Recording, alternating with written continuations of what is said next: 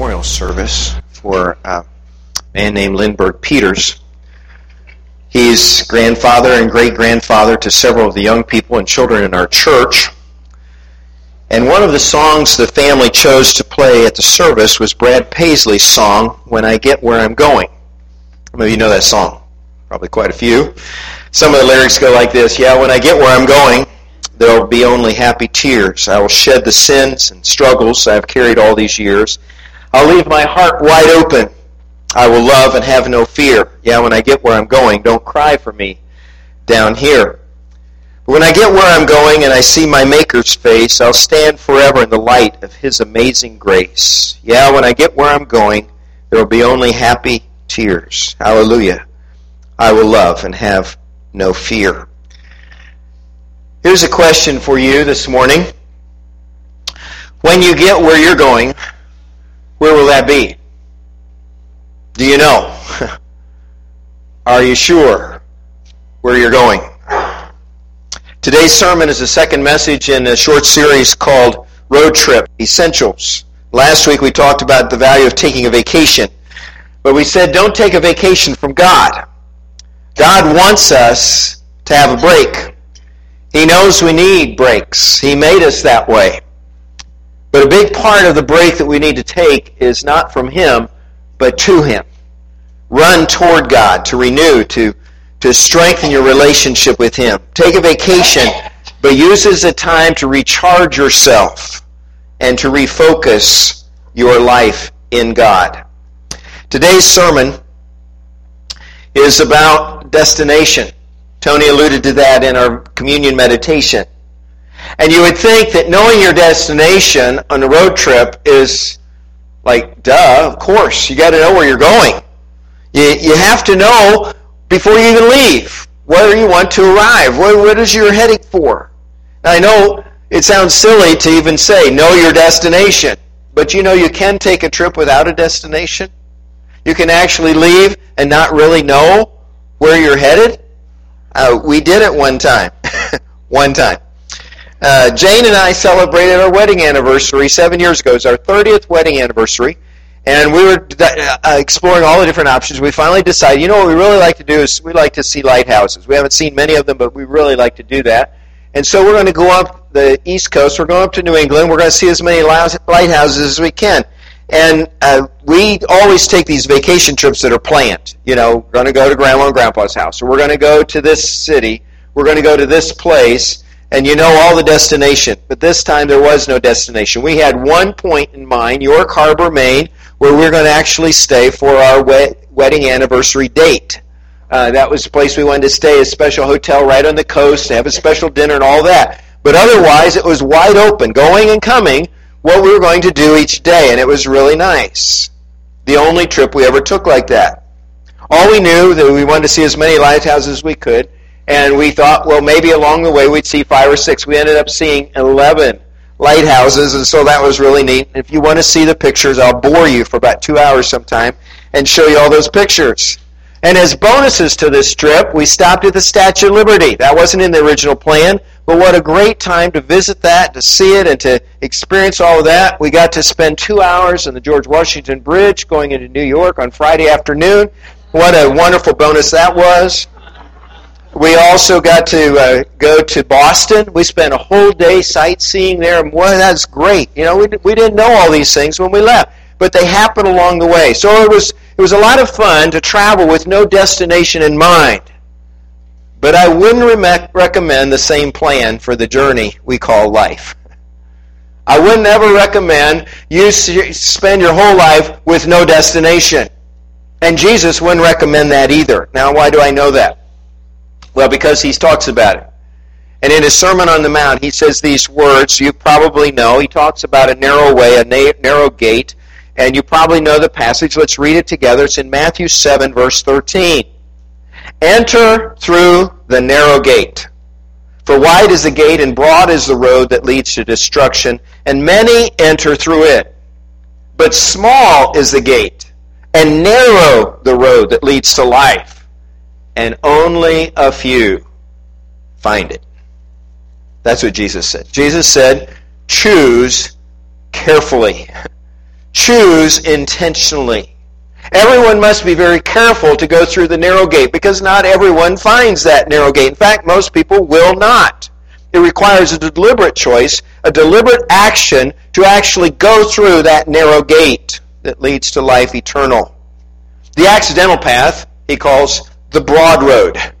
There is a broad path that most people are on. The vast majority of people are just kind of moving in herd down this broad path. And it leads to doom and destruction. Jesus said it's not difficult to get the broad path. You don't even have to try. You don't have to think about it. But if you want to go on the narrow path, the narrow gate, it requires deliberate effort, intentional effort, and he's emphatic about this. In fact, he says very few people, relatively speaking, will find that narrow gate. Very few people will look through all of the undergrowth and find that one place that they can go safely through that leads to life eternal. Are you one of those people? Have you found the narrow gate? There's more to this scene that Luke tells us about. One time in Luke 13, when he's sharing the same thing, when Jesus talks about a narrow gate, a narrow way, now in a different gospel, Dr. Luke says there's more to the story. In fact, it starts with people asking Jesus a question. He's on his way to Jerusalem. Not everybody knows that, but he's making his way through the towns and villages. He's teaching them. He's healing the sick. And he's making his way very deliberately to Jerusalem. And somebody comes up and says, Lord, how many people are going to be saved? How many people will get saved? And Jesus answers, not very many. You need to make very careful effort so that you enter that narrow gate, the narrow door. Many will try to enter and not be able to. In fact, he says eventually the door will be shut. The owner of the house will shut the door, and you will be left outside banging on the door, knocking and pleading, and saying, open the door for us. And the owner will answer, I don't know you. I don't know who you are. I don't know where you came from. And you will try to say, but we know you. We ate with you. We drank with you. You taught God's message in our streets. You were in our town, as he was visiting towns then. We know all about you. And the owner will say again, I don't know you. I don't know where you come from. Go away. Away with you. And it will be a very sad and terrifying day. It also tells us in Luke that right about that same time the Pharisees came up to Jesus. And I guess they had some idea he was heading to Jerusalem because they said to him, you need to go away. You need to stop. You need to turn away because Herod is looking for you. King Herod is looking to capture you or to kill you or whatever he may do. I'm not sure the Pharisees really had his best interest in mind. They were probably just trying to distract him, trying to push him away from what he was really trying to accomplish there and keep him away from Jerusalem. But that's what they said. And Jesus gave a very direct answer to them. He said, okay, you go back and you tell that fox, you tell King Herod, that I'm going to drive out demons, I'm going to heal people today and tomorrow, but on the third day, I will reach my goal. On the third day, I will arrive in Jerusalem. And I must keep going today and tomorrow and the next day, for no prophet can die outside Jerusalem. Jesus knew what was awaiting him in Jerusalem. He knew that he was going to die, but that was the very reason he came. And so since this was his goal, since this was his destination, since this was his destiny, Jesus chose that and he pursued that and he said, nobody will keep me from accomplishing that. That is why I came. The Apostle Paul was such a determined, destination-minded man as well. He set his sights on the goals God had given him. He set his sights on the call of God, the ministry that God had given him. He set his sights on the prize at the end, that there would be this eternal prize for him in Christ. He says in Philippians chapter 3, verse 12, not that I have already obtained all this or have already been made perfect, but I press on to take hold of that for which Christ Jesus took hold of me. Brothers, I do not consider myself yet to have taken hold of it, but one thing I do, forgetting what is behind and straining toward what is ahead, I press on toward the goal to win the prize for which Christ Jesus, or God has called me heavenward in Christ Jesus. So Paul dialed in on the call of God. He said, that's my destination, to do the will of God. He dialed in on the eternal prize that he was given in Jesus Christ that awaited him at the end of his life. This was his direction. This was his destination, to be found faithful in his calling and to stay true for Christ until the very end. Now listen to how intent he was. He makes some remarkable statements here. He says, I press on. I take hold of. One thing I do, forgetting everything else. I strain for the prize. I press on to the goal line. And Paul says, even though I've come a long way, I haven't yet obtained that prize. I haven't arrived. I haven't yet taken hold of that for which Christ Jesus took hold of me.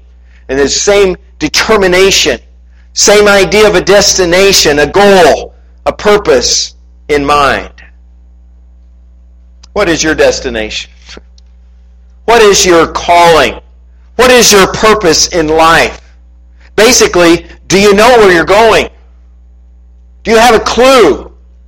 Do you have a destination in mind for your life? How will you know when you arrive? Now, if you've given it no thought, you've got lots of company. So, relax. Because most of the people of the world are the same place. They haven't thought about this. They don't think about what tomorrow holds. They don't think about what is going to happen at the end of their lives. They don't think of the answer they're going to have to give God someday when they stand before His judgment throne, and He's going to say, why should I let you in?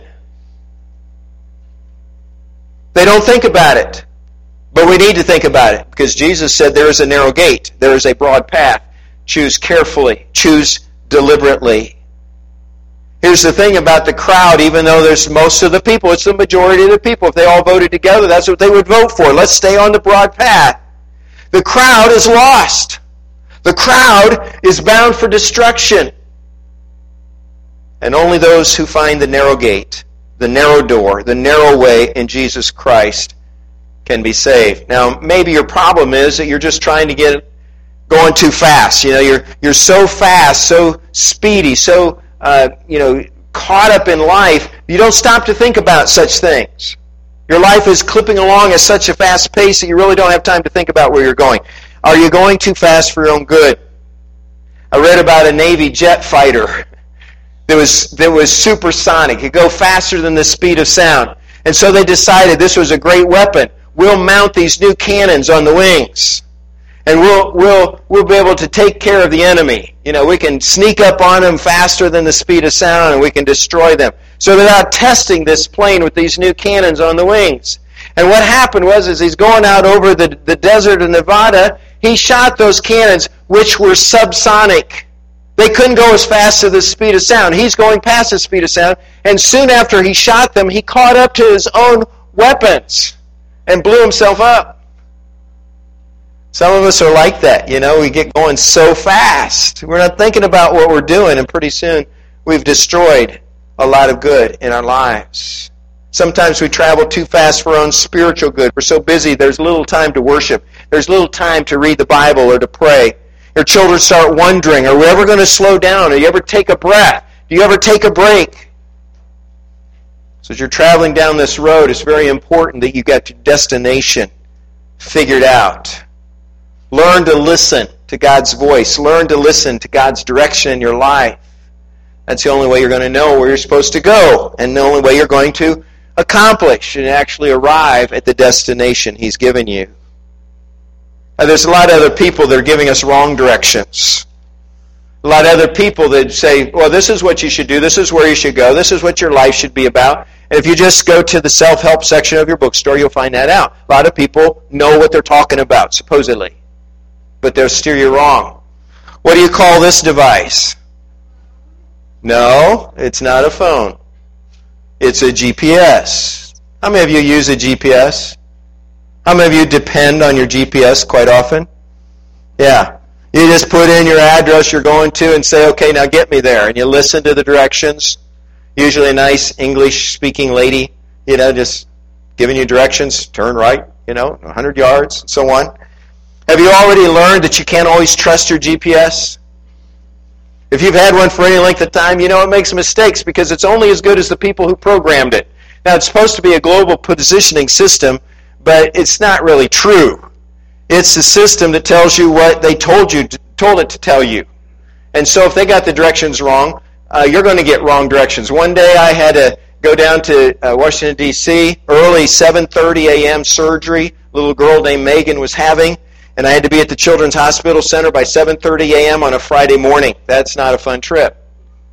So I checked the night before several different ways I could get in there, and the normal way I was going to go was to go into D.C. and up Washington. That wasn't going to work. And so I thought, well, let's try the alternate routes. If I go around the Beltway and I go up towards Rockville, and then I cut back in, maybe that will work. So I checked it all out and decided that's the way I'll go. That's the GPS I'll follow. So I set up the GPS, headed out on the trip, got up around past Cabin John, and the next thing I know is I get off at the exit I knew I was supposed to get on. I think it was called 191 or something. She told me to turn left. Take the exit and turn left. And I thought, that takes me away from D.C. That makes no sense. That's illogical. There's no way it could happen. But you know, she's GPS, and maybe she knows there's a turn, and then it cuts back around, comes back across the interstate. So I don't know. So I got to the top of the hill. I turned left.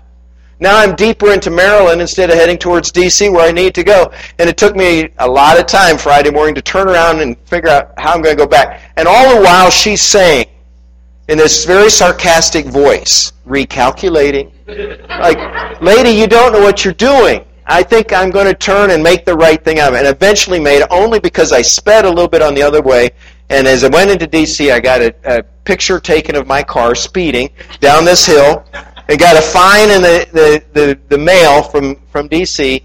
Thankfully, it was later forgiven, and they didn't make me pay that fine. But the whole thing was like crazy because GPS was wrong, and we've been there.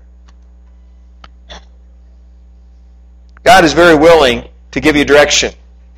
If you listen to all these other voices, you're going to be in trouble. God is the only true voice. And in God, we have a clear destination. But even then, life's journey requires that we listen every day, doesn't it? We know where the end destination is, but there's a lot of road to travel in between. A lot of ups and downs, a lot of hills and valleys, a lot of distractions, a lot of events, circumstances in life. And so to remain true to our destination, we have to listen carefully to God day by day. As we think about destinations, let me ask you one other question. Which is more important, the beginning of a trip or the end of a trip? Which is the most exciting part, the most important part of a trip, the beginning or the end? The beginning, some say. Some say the beginning, because when it comes to a special vacation trip, you've done a lot of planning. You've thought about it. You've carefully thought, how can I have the money for this? How can I make this happen on a certain date? How can I get everybody together that's going to make the trip together? How can I set up things in advance so we have a place to stay and we have things to do once we arrive at our destination? And they would say that beginning is the most important thing, because if you don't plan carefully, if you don't think this through, it's not going to happen. So the rest doesn't really matter. But others say that the end is so important. And others say it's the middle that's so important, because that's where the fun is. That's when you're doing all the cool things. And you're not worried about the beginning or the end. You're just having fun. You're on vacation. Others say, no, you want to make sure you arrive where you're supposed to be. It's the end of the trip that counts. And others say, like our niece, who said, boy, that means the trip's over. That means vacation's done. So she goes to the beach, she goes with her family, and midway she's not enjoying herself because she's thinking, just a couple more days and it's over. She can't enjoy the time on vacation because she's thinking about the end and how she has to go back to her boring routine life afterwards. Have you ever been there? You know, I do that on a week-long vacation. About the third day, I've finally unwound enough to really enjoy it. And about the fifth day, I'm thinking, 2 more days and we go back home. It's over. And a little bit of depression starts setting in, like, should have planned for 2 weeks, should have planned for 3 weeks, whatever we could have grabbed, because I just now got to the point, got to enjoy it, and now it's time to go back home again and get back into the routine. In the journey of life, the end is definitely the most important part. The other parts count too, but what really matters is ending well. Now you can blow the beginning. All of us have. The Bible says all of us have sinned and fallen short of the glory of God. We all blew the beginning of the trip. We all messed up. We all sinned. We all failed God. We disobeyed. Your life may have been a total disaster in your younger days, but how do you end up? That's what matters. You may be in midlife right now. Midlife spiritually, whatever age you may be. You may be in the middle where there's still the chance to go right or wrong. There's still the chance to go the broad path or the narrow gate. And you may be making all kinds of mistakes in the middle. God's working with you. God's trying to send messages to you and get through to your heart. And you're resisting, or maybe you're with Him and then you kind of fail and fall back. And then you get strong again. Wherever you may be in that middle is pretty tricky ground. But it'll all be okay if you end well. It will all be all right if at the end of the journey you have achieved what God has in mind for your life. You have arrived at your destiny, your destination. Your week of vacation ends with a trip back home, settling again into a less exciting life than the vacation getaway you just finished. But life's journey ends with forever. It ends with eternity. You don't go back home. You don't go back to what you experienced many times before. You step into eternity to that point. You leave this life and begin eternal life. And you either walk into eternal life or you walk into eternal death. Don't you want to end well? Don't you want to finish the trip well? Wherever you may be today, don't you want your journey of life to end well? Now, on my wife's and my 30th anniversary trip to New England, I said we had no destination. We didn't.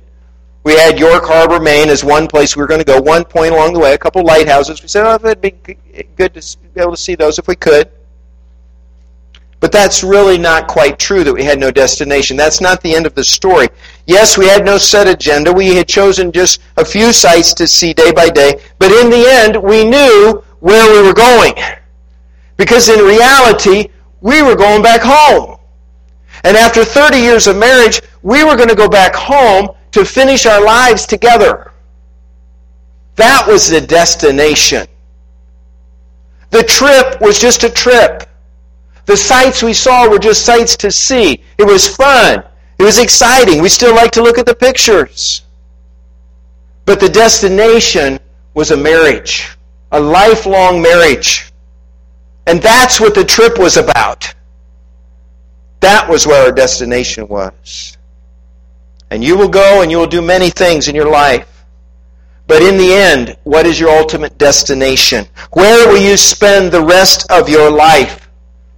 Your eternity. This is important stuff. Most people won't think about it. Only a few will find the narrow gate. Will you be one of them? Let's pray.